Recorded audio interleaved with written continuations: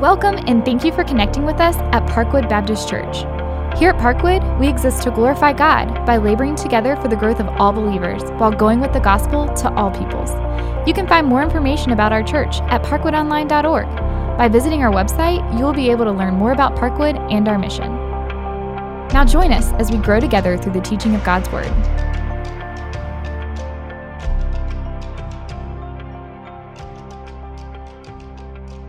Second Corinthians chapter 13. Today we'll look at verses 1 through 10.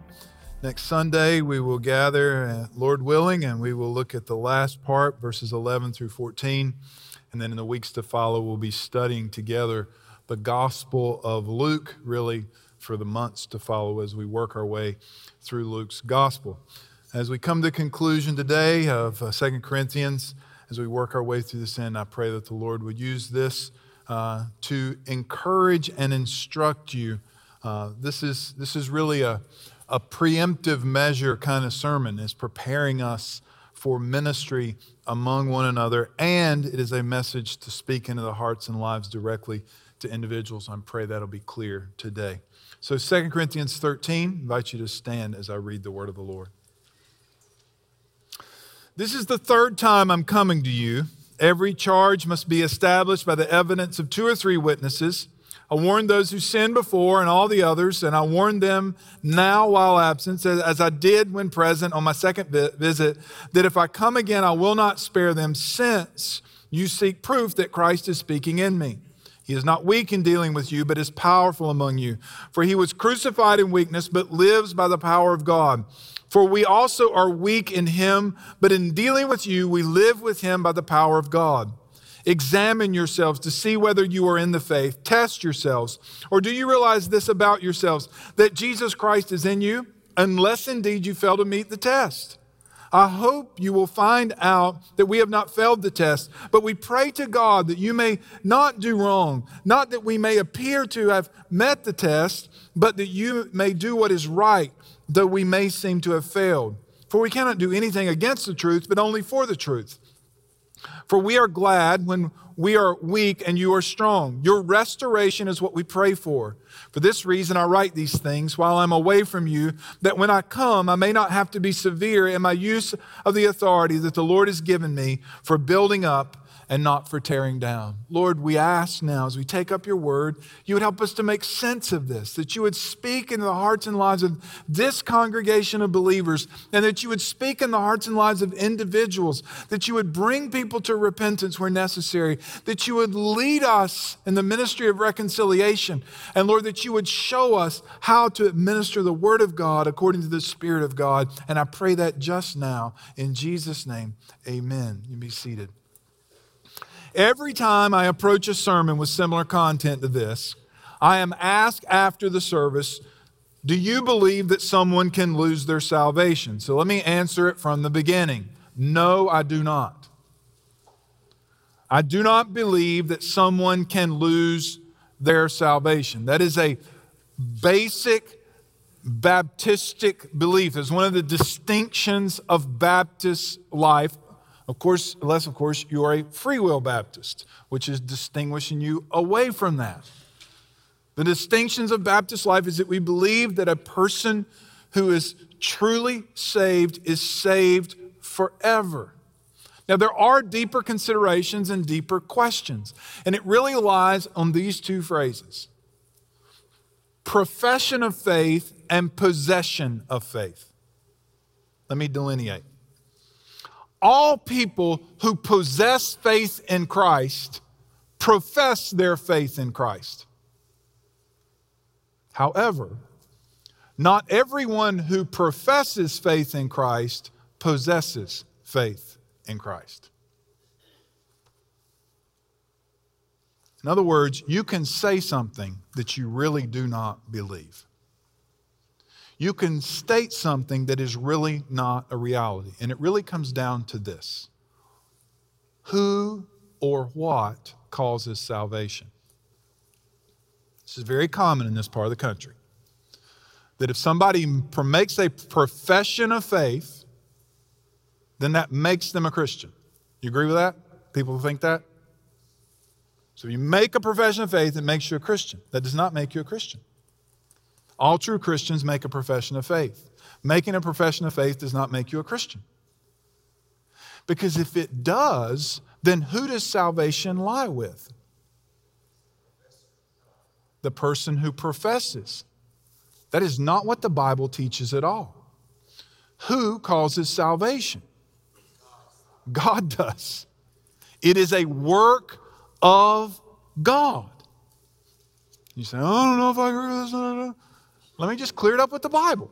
It is by grace you've been saved by faith, and this is not of yourselves, lest anyone should boast. So it doesn't lie with me.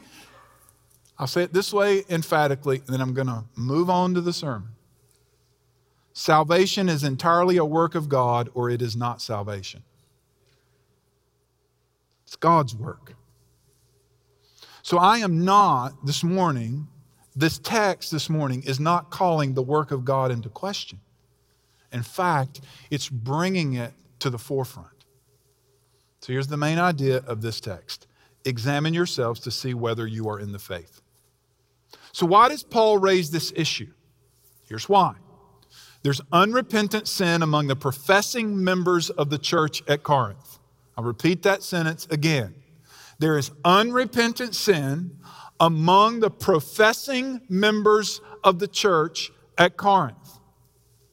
As you move out of chapter 12 into chapter 13, he's told you already he's coming a third time, and then he says he fears when he gets there, he's going to find all of these things going on among them: quarreling, jealousy, anger, hostility, slander, gossip, conceit, impurity, sexual immorality, sensuality. He's concerned that he's going to find unrepentant sin among those who are professing to be followers of Jesus, who make up the church at Corinth. So there are two things that I want you to see in this text that are transpiring, what Paul is doing and what it must teach us. Number one, unrepentant sin must be dealt with. This is the third time I'm coming to you. Every charge must be established by the evidence of 2 or 3 witnesses. So Paul's saying, I'm afraid I'm going to find all these things. And Paul says, when I come to you, every charge, everything that I'm going to deal with, because I'm not here. He's not in Corinth. He doesn't know what's transpiring. That every charge is brought against someone, the charge being they're living in unrepentant sin, it must be established by the evidence of 2 or 3 witnesses. Now he's appealing to Deuteronomy chapter 19 and to Matthew 18. If your brother sins against you, go and tell him his fault between you and him alone. If he listens to you, you have gained your brother. So this is a person first-hand knowledge of the sin. They go to the individual to try to seek to gain their brother, that their brother or sister might repent. If he does not listen, refuses, take 1 or 2 others along that every charge may be established by the evidence of 2 or 3 witnesses. And if he refuses, then tell it to the church. And if they refuse to listen to the church, let him be to you as a Gentile or tax collector. So there comes a point to where you say to this person, you're not acting as what you claim to be. So we're going to treat you like you're acting. Like a Gentile or a tax collector. But Paul is saying in the process here is what happens. That there must be founded information, the evidence of 2 or 3 witnesses as to what the accusation is. So what is Paul really getting at? He's saying, when I get here, when I get to Corinth, I am not going to receive accusations based on rumors and hearsay.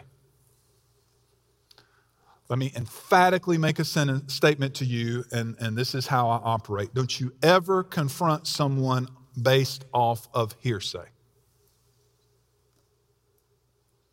This happens to me regularly. Somebody comes up to me, Pastor, have you heard about so-and-so? And I'm usually like, whoa. Well, I'm just really concerned. I heard so-and-so is doing such and such and that. Have you seen that? Do you have firsthand knowledge of that? Well, no, but so-and-so told me. And look, what you just told me is gossip. Now listen, pastorally, I may be concerned about the individual that they're trying to tell me about.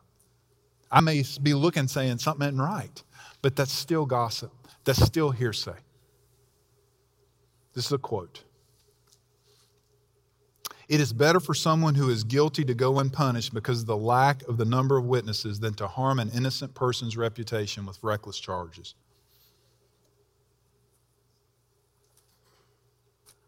I know of people whose reputation in the church have been harmed by a rumor. If you have firsthand knowledge, you confront that brother or sister. You say, well, nobody else has seen it. That's why you take 2 or 3 witnesses with you to confront them the second time that it might be founded. You say, what if they deny it? Well, if they deny it, then at that point you have a problem. Have an issue. But here's what I can promise you. Here's what this pastor, somebody asked me about this after the service. I can promise you this. Sin will find a person out. You know how often? Every time. Just be patient. Just be patient. It will not continue. Now, back to verse 2. I warned those who sinned before and all the others, as I warned them now while absent, as I did when present on my second visit, that if I come again, I will not spare them, since you seek proof that Christ is speaking to me. Now, that's a parenthetical statement. Paul's saying, you're accusing me of not being an apostle. I'm about to show you I'm an apostle. When I come back the third time, these people who will not repent, who have been warned by me personally over and over again, these people who will not repent, I'm not going to spare them. So at a minimum, he means 1 Corinthians 5:5, that he tells the church to deliver this man over to Satan for the destruction of his flesh, so that his spirit may be saved in the day of the Lord, that he be treated as a tax collector or a Gentile. In other words, he'd be treated like a non-believer if he's going to act like one, that he be turned over to his flesh for it to work itself completely out, that if he is a true believer, he'll be brought to repentance. So it's severe action. But it appears that Paul means something more here. Now, I don't know what he means fully, but it appears he means more. Because I will not spare them, he says, since you seek proof that he's an apostle, that Christ is speaking in him. Now I can go back to the book of Acts and I can get a little glimpse. Ananias and Sapphira, they come and lie before the apostles. What happens? They both die. 1 John 5:16 teaches there is a sin unto death. He's saying basically this: Christ is going to have his way, and he will not allow unrepentant sin to continue in the life of a believer. Some of you need to hear that. He will not allow unrepentant sin to continue in the life of a believer. He is not weak in dealing with you, but is powerful among you. Now, it sounds like what we're setting up here is punishment, and that's where most of your brains are right now. But I want you to see how Paul turns here, the turn that he makes. We want to think of this power being displayed primarily as punitive, as punishment. And it could be, and for some will be. But what we need to remember primarily is that the primary work of Christ, the power of Christ, is redemptive. He was crucified in weakness. Now that doesn't mean that Christ was powerless. He laid down his life intentionally.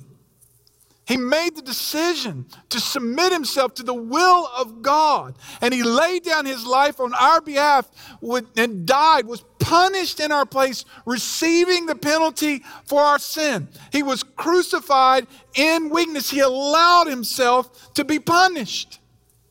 But, verse 4, but lives by the power of God. Yes, he allowed himself to face the punishment of death on our behalf in our place, but he now lives. The resurrection has transpired. He lives by the power of God.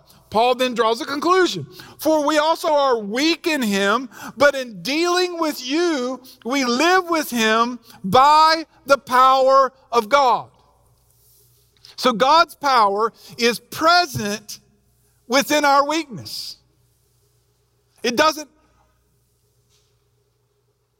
just remove it. In fact, it doesn't remove our weakness. You know what Christ's power does? It overcomes it. It overcomes our weakness because we live with him by the power of God. So let me say it this way. The evidence of the power of God in our lives is our sanctification. That we are becoming more and more like Christ. Now let's go over to Romans 6 and see how Paul lays this out. Romans chapter 6. Picking up with verse 5 through verse 11. For we have been united with him in a death like his. We shall certainly be united with him in a resurrection like his. So we know that our old self was crucified with him in order that the body of sin might be brought to nothing, so we would no longer be enslaved to sin. For one who has died has been set free from sin. Now, if we have died with Christ, we believe that we will also live with him. We know that Christ, being raised from the dead, will never die again. Death no longer has dominion over him. For the death he died to sin once for all, but the life he lives to God. So, you must consider yourselves dead to sin and alive to God in Christ Jesus. And let's go back and tie these two things together. What's Paul saying here in Romans? What's being said in 2 Corinthians chapter 13? True believers see their sin and repent. True believers do not harbor and continue in sin with hardened hearts. Now, they may continue in sin for a season, but they do it in absolute misery.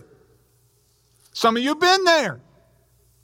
Some of you are dealing with people there. You can tell they're miserable. They're absolutely under conviction all the time. I don't know why they think their sin's making them happy. It's not.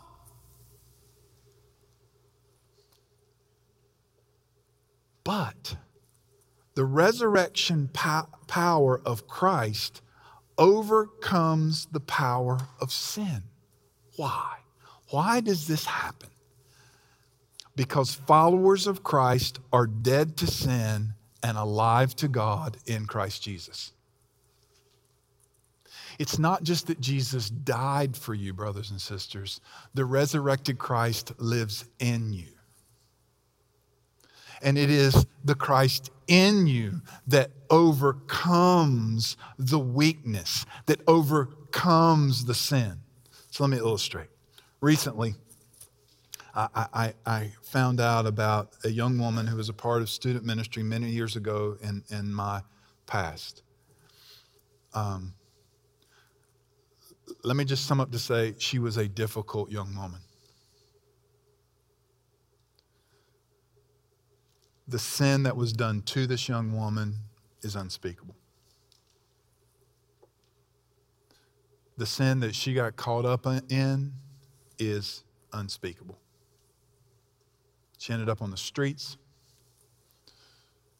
For a brief season of time, she was a part of student ministry here where she heard the gospel, but pushed back to it.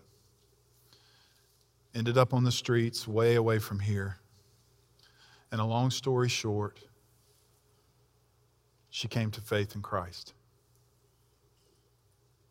The seeds that were planted early in her life were then brought to fruition through the witness of a local church far away, and she came to faith.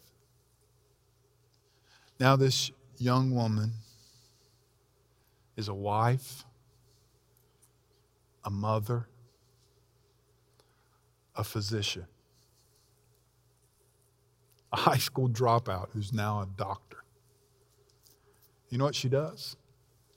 She's a doctor in an inner city hospital where she serves young people like her. That's redemption. That is the power of God that is alive in every believer. Now, here's what's true. She had to travel down a pathway that everyone who pursues sin has to go.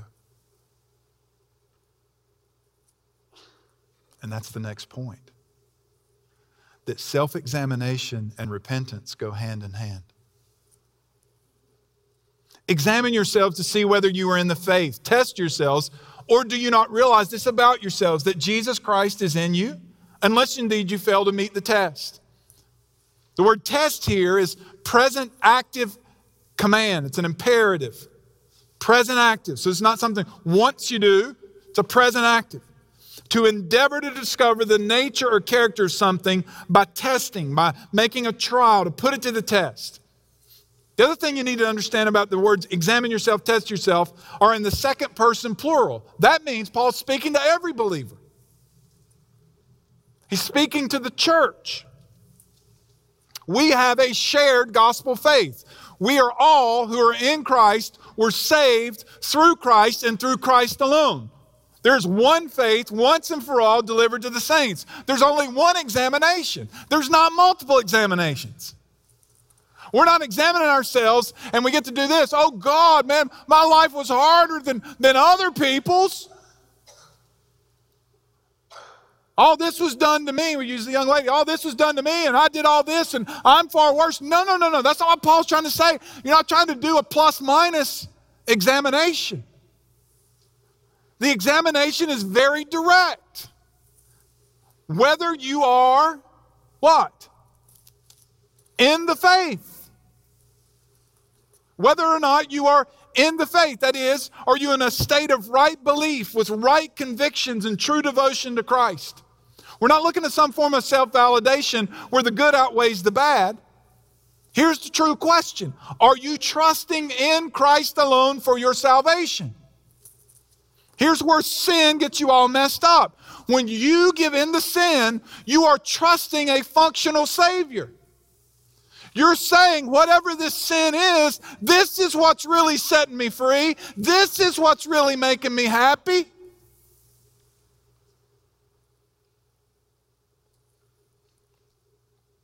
Christ will not allow another God before him.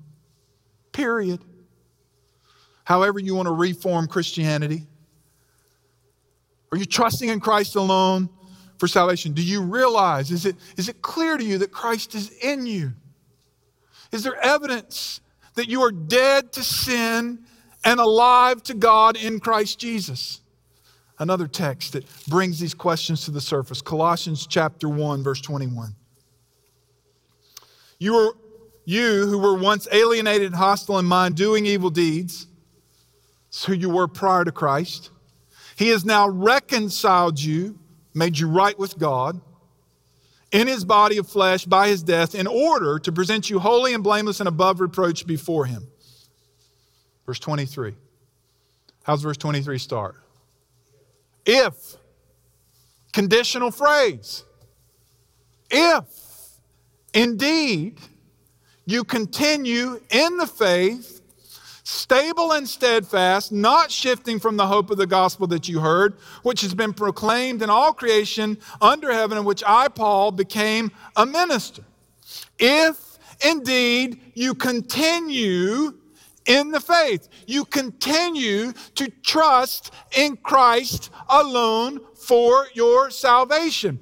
That then translates into stability and steadfastness, that you're not shifting, you're not turning somewhere else away from the hope that is in Christ alone. Verse 6, I hope that you will find that we have not failed the test, but we pray to God that you may not do wrong, not that we may appear to have met the test, but that you may do what is right, though we may seem to have failed. For we cannot do anything against the truth, but only for the truth. There's a lot going on here. I don't have time to get into a long explanation in this sermon. But here's the core issue. We can do nothing against the truth, but only for the truth. The truth here must be understood as the gospel. That Paul is asserting that he can never act in any way contrary to the gospel. So am I for the truth or against the truth? Because followers of Christ are always for the truth. They are for the gospel.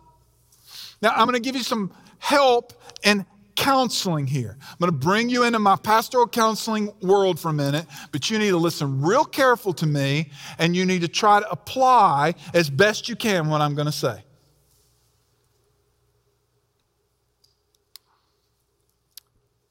More than once, more than I want to count, I have dealt with people who profess to be Christians who are caught up in sin. And more than once, in talking with them, this gets said. And I'm not sure I believe the Bible. You know, I don't think the Bible speaks to today. Okay? Or you're really getting serious when somebody says this. I'm just not sure I believe in Jesus anymore. I'm going to tell you the next question that comes. Now, this question does not come flippant. It doesn't come angry.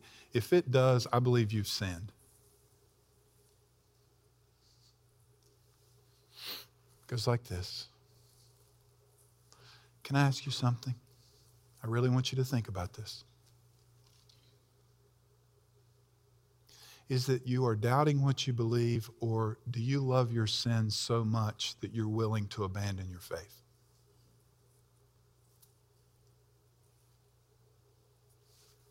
More than once, God's used that as a wake-up call for people.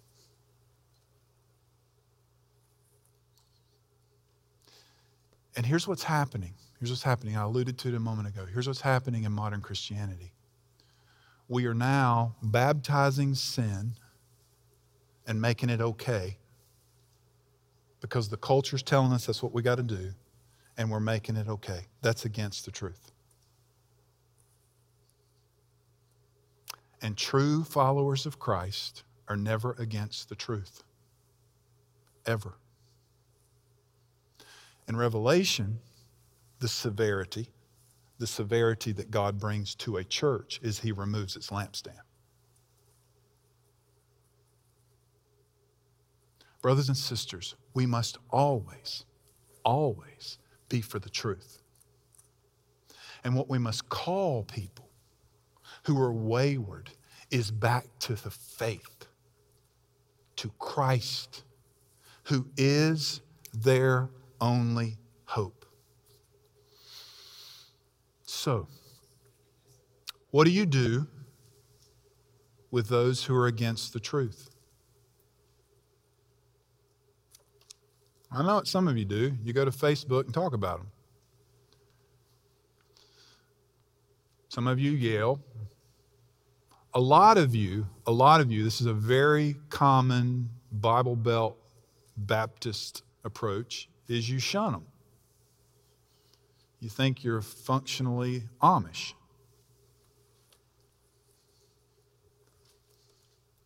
What do you do when people are against the truth? You pray. Look what Paul does. We pray that you may not do wrong. Verse 7. Your restoration is what we pray for.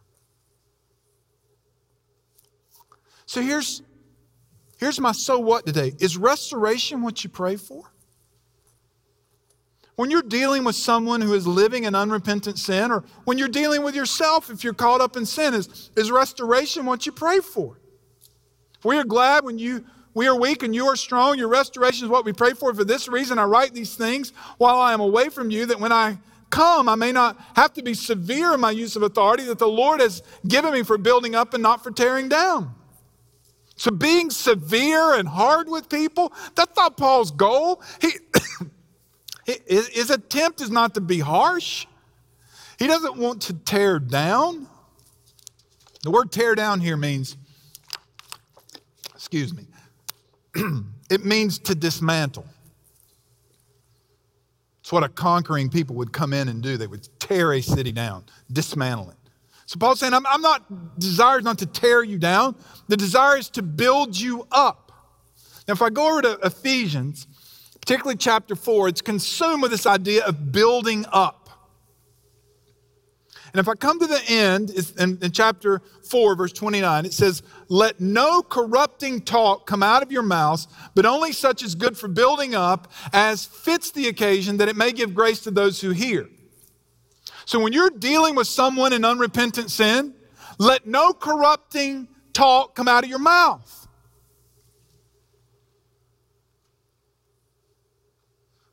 Losing your temper, saying degrading and hateful things to someone caught up in their sin, you think that's going to lead them to repentance? All that's going to do is lead them to hardness. But only what is good for building up. Now listen, admonishing someone and telling them the truth about their sin is not corrupting talk. Telling someone they're stupid, or I can't believe you do that. That's not redemptive. It's only good for building up, as fits the occasion, that you may give grace to those who hear. Hey, you know what that means? That means you give them what they don't deserve. Now, I wonder how many of you, with the person you're angry with, you've given them what they've deserved in the last couple of weeks. God's not going to use that. Here's what God uses when you give people what they don't deserve. You give grace to those who hear, and part of that grace is the gospel of Christ. Verse 30. Now we're going to flip it and turn to the other person. And do not grieve the Holy Spirit of God, whom you sealed for the day of redemption.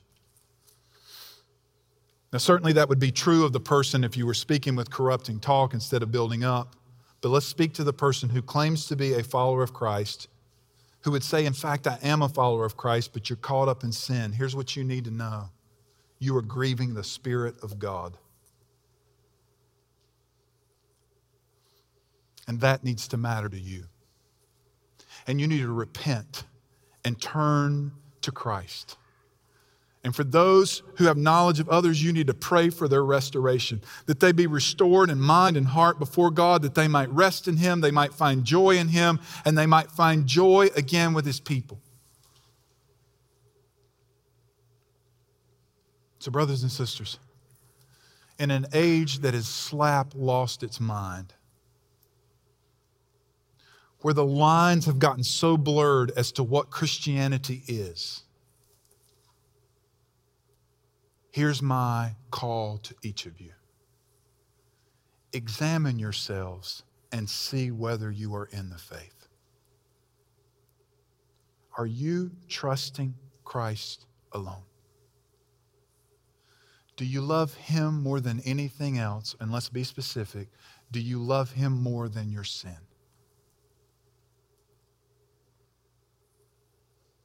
Are you finding your rest and joy in Him? Christ alone is the way to salvation. He is the way, the truth, and the life. Not just to heaven. He's the way through the rest of this life. He is your salvation, your sanctification, brothers and sisters. And it is the power of Christ who rests in you. Trust and walk in Him. Now, if this sermon has created confusion and need for counsel, as soon as it's over, I'm going to be right over there. I'll be available to talk with you. Our pastors are spread out through the lobby. They have blue shirts on. They are there to help and counsel and talk with you. You come to us if we can be of help to you. Let's all pray. Lord Jesus, we confess that you alone save, and that you alone are worthy to save. That you have provided the new and living way, and that through yourself, through your death on the cross and through the power of the resurrection. And that power, when we believe, opens our eyes. And that power resides within us from that point forward, that we might rest in you. So I pray that once examining ourselves, we would see that we are of the faith. That's Paul's assumption here. And I pray that that would be true throughout this room.